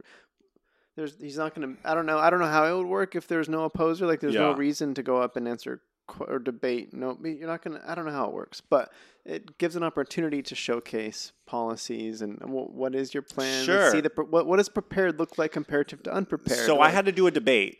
Like I said, it was just one, right? One debate, and I felt this one. I was very nervous for it though, because the moderator was Mark Johnson, who was the president of the University of Nevada at the time. So cool. And Mark is an important guy, debatably the most important guy on campus. He is the most important guy on campus because he's the president of the campus. And there's very few students, I would imagine, that he knows, but he knew me because of JC and then also because of this. And I didn't want to waste his time. I felt bad about. We had, for the debate, such a large turnout. Granted, it was in a smaller room than usual. They had to have an overflow room, though, which was great. Yeah, I think I was there for that. I was there, yeah. And I constantly look back on that night every now and then, and I'm like, I could have answered questions so much better. And when I say better, I mean funnier. But there was a question he asked. He asked us like 3 questions. First off, he asked us to introduce ourselves. And at the last second, which is the theme of the campaign, thinking of an idea, I put on YouTube on my phone and I put in Chariots of Fire. Right when so I put that on my phone. I didn't know if it was going to work. So I got really nervous because I was like, what if this is one of those versions where like 30 seconds in, some guy comes in and is like, hey guys, thanks for watching the video. Make sure to like, right? I didn't want it to. So I was nervous that was going to be what ruined everything. But for my grand moment, I was shaky. I was nervous. And then I just remember after my intro, and this was, it was funny, having that on as my own entrance music. I would just be writing, and people were wondering, they're like, what are you writing down? Because in a debate, people write stuff down, so I had a note, pen, paper. Okay. And people are like, what are you writing? And I literally just the entire time, I was just writing my name. It's not like a full of myself thing. I'm good at like practicing writing my name. So I like the way my hand motion works when writing my name, or any, I'm sure everybody has with their name. That's all I was doing though, the entire time, to get rid of jitters. It's just writing my name the entire time. Mm-hmm. And then my friend Ren, he told me, he said, just tell them about the 3 Ps and make up the first 2. They could be anything, but let the last one be patriotism. So I said it in my intro. I was like, and I'm all about the 3 Ps. And then I just made up 2 words. I was like, patience, persistence, and patriotism. But we just made, like, it was just, think of an idea, do it. And then a time came up, Mark Johnson asked a question about a certain policy. Now, I did know of the policy, but I didn't know the name of it. So when he asked me, he was like, what do you think of the XYZ thing, right? The XYZ Act. And I was like, I don't know what this is at all. And I almost clicked, like to talk, you had to click. I almost clicked and said, could you please tell me what that is?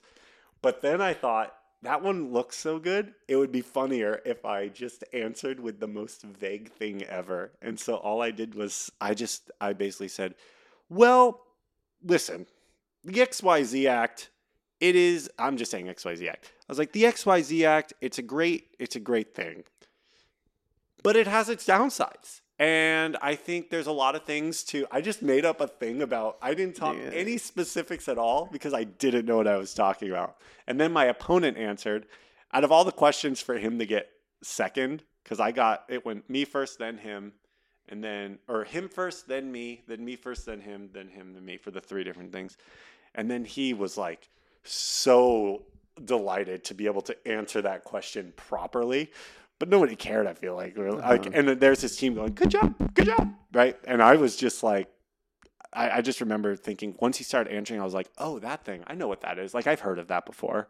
Like, it was something about dreamers in school, like, and DACA kids. But I didn't know what he was referring to when he first said it. So it was great. Everybody was laughing, just knowing he doesn't know what he's talking about. And I didn't. But it was funny. Yeah. It was for the comedy. And in the end, I'm glad I didn't win, because that would have taken more work. There was definitely more comedy potential to be had if I did one, but that would have taken more work, where I was already so far behind on schoolwork, and I probably would have had to have gotten. Yeah, it's for the best. Yeah, I probably would have gotten expelled. What do they call it? Impeached, because of my grades, and I wouldn't have passed, and I wouldn't have graduated. Mm-hmm. So, for the bigger picture, because the only policy I remember you guys pushing. Oh yes, this was big. Is it the toilet paper? Toilet paper. We said we have to have something that we run on. And I was like, you know how I got this? Well, I just said, who would be the stupidest sponsor ever? And I don't know why. I just said, Charmin toilet paper. So what I did was I said, yeah, Charmin's sponsoring us because we believe, and then I tied it in. I said, because we believe that the toilet paper on this campus is crappy. No pun intended. We would say that we would tell people. We wouldn't say we were sponsored by Charmin, but we would allude to it as if we definitely were, but weren't allowed to say. So we'd say, are we sponsored by Charmin? Cha-cha-cha, Charmin, feel the difference? No, we are not sponsored by them, who are a great company. You know, and we would just say stuff like that. And during the debate, I whipped out a big thing of Charmin. Were you there? Do you remember that? He said, what do you believe in? And I said, we need better toilet paper. Boom. I said, logo out, right? And so Charmin had no idea we were doing this. And we were hoping, though, that they could at least see it in through social media somehow. Never got to them. But it was a great time. For 6 weeks, it was the buzz of the campus. You know, we had funny campaign signs. We had funny campaign videos. It forced the other team to step up their game. And I know for a fact they were very concerned that they were going to actually lose, and they were going to be very embarrassed. And I totally understand that, because that would be embarrassing to lose to somebody who's not necessarily inclined and knows nothing. But I checked off, in college, I checked off all the boxes. I played rugby. I worked on campus and off campus at very, cool spots. I was in a fraternity. We were in the founding major of the school. I was very Nevada. And then I did ASUN, which are student government, Associated Students, the University of Nevada. So congratulations. So I did it all. You did. I did, and man, that was peak performance. Stop. Right? Doesn't. You're implying. Well, it's like a half of applying that. You'll. It doesn't get better. If you're gonna say life gets better, it doesn't. That was the peak pinnacle of. Hopefully not. But then those are pretty high highs for sure. I lived college. I loved it. I did not. So I did not, which we don't have to talk about here. But there's not much to talk about. Yeah, exactly, and that was the whole story. Yeah. I pretty much watched Royce in Live College. I was like, that looks really fun.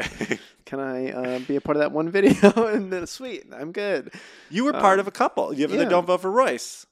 Yeah. Man, I was under so much stress. Sorry if I was snippy. For anybody on that, Don't Vote for Royce. That was great. Low sleep. We didn't have good scripts really after it wasn't great. Fun. I look back on it and I'm like, we could have done it so much better. They're fun. It was fun though. And under the circumstances, plenty good. Yeah, is my take. All right, I feel like we can write this one out with talking about the 500,000 mile. My Kia. My 07. What's the most amount of miles you've ever seen on a car? Ask yourself right now. Or that you've owned personally, or anywhere. And the answer is not as many as my 07 Kia Spectra. Well, maybe now. There might be some. Yeah. My 07 Kia Spectra has 581,000 miles. 581? Uh-huh. My dad bought it brand new in 2007. He was a courier, so he drove a lot. He would probably get an oil change once every 2 weeks, 2 to 3 weeks. And he took care of it. And so, same transmission. He needed one new clutch, and that was at 516,000 miles. So his car broke down at 516,000 miles. And he put it in the shop. We weren't sure what it was, but he started renting a car. But also at around that time is when he got sick. And then he got cancer, or we found out he had cancer. He probably had it for much longer. And then he eventually passed away. I inherited the car. We always talked about taking it to 1 million miles. And so I keep the car still today. That was another thing that messed me up about moving to LA is it's a stick shift. And I didn't want to drive a stick in traffic, and I hate it still. But to make things worse, going into second gear, which is a big traffic gear, it would grind. It would go grrr, right. So I had to like play around with the levers, the clutch, and the acceleration before I could properly shift it. And even then, still, it didn't work sometimes. And I was like, I don't want to deal with this when I go to LA. But I eventually got it fixed, and still same transmission. I did get it a little touched up though while they had the transmission open to fix that. But same transmission, only one clutch change at 516. And because I told my dad we're going to take it to we talked about taking it to 1 million, so I've kept the car, and we're at 581 right now. So he passed away in 2014. So in 8 years, well, not fully 8 years because I didn't get the car until November. That's less than 10 a year. Yeah. Yeah. So he's done, and I'm not at that mark yet, but so it was more remarkable in 2013 saying, what's the most amount of miles you've ever heard on a car? And then somebody might say more than 500,000. And then you'd be like, okay, well, how old's the car? And they'd say, oh, it's an 87 this. And then we would say, ours is an 07. Because in 6 years, as far as I know, it was on world record pace for a car to hit 1 million miles. And it was a Kia, and everybody's like, that's a Kia? And every mechanic is like, you take such good care of this. And so we're keeping it going, and that's special to me. And I'm glad I kept it. So you have it here. Have it here. And that's your normal commuter car? It's my normal commuter car. Okay, it is what I drive. It's a beast, and I love it. But I'm also really hoping 1 million comes sooner rather than later because a Tesla also seems nice. At this rate, we'll see. Yeah, we'll see. We'll see. It'll have to be my son carrying on. But hopefully, because I know my car died out this last summer at 200,000. My Honda Civic. Did you give it oil every 3,000 miles? It was not well maintained. There you go. I have a history of neglecting my machine. There you go. Transportation machines. The Ford Ranger died. The Honda Civic died, and my motorcycle blew. All my cars are dead. I blew a couple of engines on my motorcycle as well. Yikes. So good luck to my new car. We'll see. I'm trying to do a little bit better. The little baby Fiat. Fiat? Yeah. Yeah, you're gonna get a lot more parallel parking opportunities out of that. That's so good. I love it. Yeah, that's nice. Yeah. So, anything else? That's. We'll just see where things go forward. You know, I was supposed to do the Joe Rogan podcast, but I told him I was booked with you, and so I'm keeping this. Priorities. Yeah. Love it. Mm-hmm. So who knows? Who knows what is to come in the future? No, this is great. I guess the only question, I don't know, that I usually jump to, you kind of talked about it a little bit already, but it is a new year. We're in 2022. 2022. Do you do an expectations setup, or how do you approach this yes, new I do. thing? Yeah, how do you do it? I started this last year, where I have a calendar, and I was pretty on it. It's over there. It's behind the camera. Yeah. I have a calendar, and I try to make monthly goals because year goals can get lost after a few months. So I try to do monthly goals. And all of last year, I have physical goals, like physical fitness goals, or I have physical fitness tests that I do every month to see where I'm at and to monitor myself and to make sure I'm not falling out of shape. And What do you have an example of a goal? Like, do you go and time a mile, or what do you do? Yeah, so I have a series of tests. So they are the mile, they are amount of push-ups I could do in a minute. Here, I have it on my phone. Where do you go for the mile? How does that work? Your phone's on where's the my set phone? over Here's there? my phone. Let me grab my phone. Where do I go for a mile? Well, Eddie, we live in the Valley in Los Angeles, and one of the beautiful things about the Valley in Los Angeles is that each main street, it's a grid, right? the valley is much of the valley is a grid, and the distance between each main street is half a mile. Now, if you're going north-south this way, if you're going north-south, that's each half mile is cut up into 8 streets. And if you're going east-west, each half mile is cut up into 4 streets. So I could just look at a map and determine how many, like, I need to go half a mile, either half a mile, 1 full block this way and back for a full mile, or I can do 2 this way and 4 north, right? Like 2 east, west, 4 north. Of course, I mean, the issue with that, of course, it's not like a true track. If it isn't, and so because you have those traffic lights, it's not going to be so. And that's the thing. I run in the neighborhood. That's the thing. I run in the neighborhood, and there's no traffic lights that stop me. Am I maybe off by 100 feet or so? Or okay, it's whatever. Close enough for it's what close you need. enough because it's pretty accurate. It's close enough. Like I said, if I'm running an 8-minute mile 1 month and then the next month I'm running a 10-minute mile, I know that that's not a discrepancy on the mile. I know that that's a discrepancy on me, and something needs to change.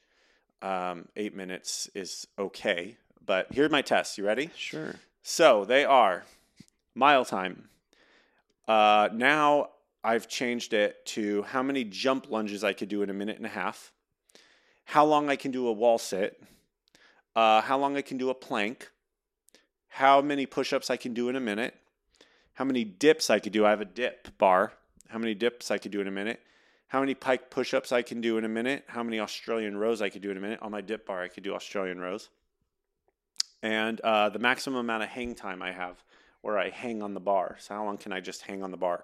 And then every month, I measure my biceps, my forearms, my quads, my calves, my chest, my belly, and I measure my weight every month. I don't do it every day like Mrs. Maisel obsessively. I just do it once a month.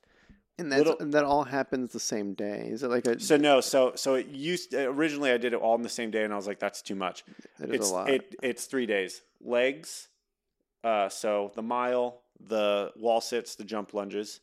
And I give myself plenty of rest in between each one. I try to be as fresh as I can. So it takes about the normal time to work out, just hanging out. Yeah, fresh enough. Yeah. Fresh enough, right. And then the next day is all the push stuff, upper body push. So the push-ups, the pike push-ups, the dips, and the plank. The plank is kind of like a warm-up for the other things. And then the pull stuff, which is the pull-ups, the Australian rows, the chin-up hold. Oh, I do a chin-up hold and then an arm hang hold. So how long can I hold the chin-up hold? Mm-hmm. And then an arm hang hold. And then the day after is when I do the measuring. And I only do it once a month. I don't want to do it every day. I don't want to I will weigh myself maybe every day, not just when I'm curious. Sure. Just like, hey, I just ate a big meal. How much do I weigh? But I don't put that in there. I just do it once a month because I can now graph 12 statistic points throughout the year of just being like, okay, where's my trend? And if I'm going, my weight is getting bigger and my belly is getting bigger, that's not good.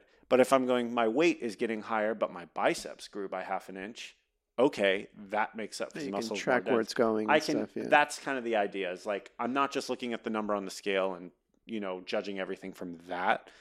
So those would be my physical goals. But so I kind of do that. I maintain with my calendar. I have financial goals, right? That I'll do kind of every month. I track my spending. I track my expenses, and I have like a goal of what my ratio is to be.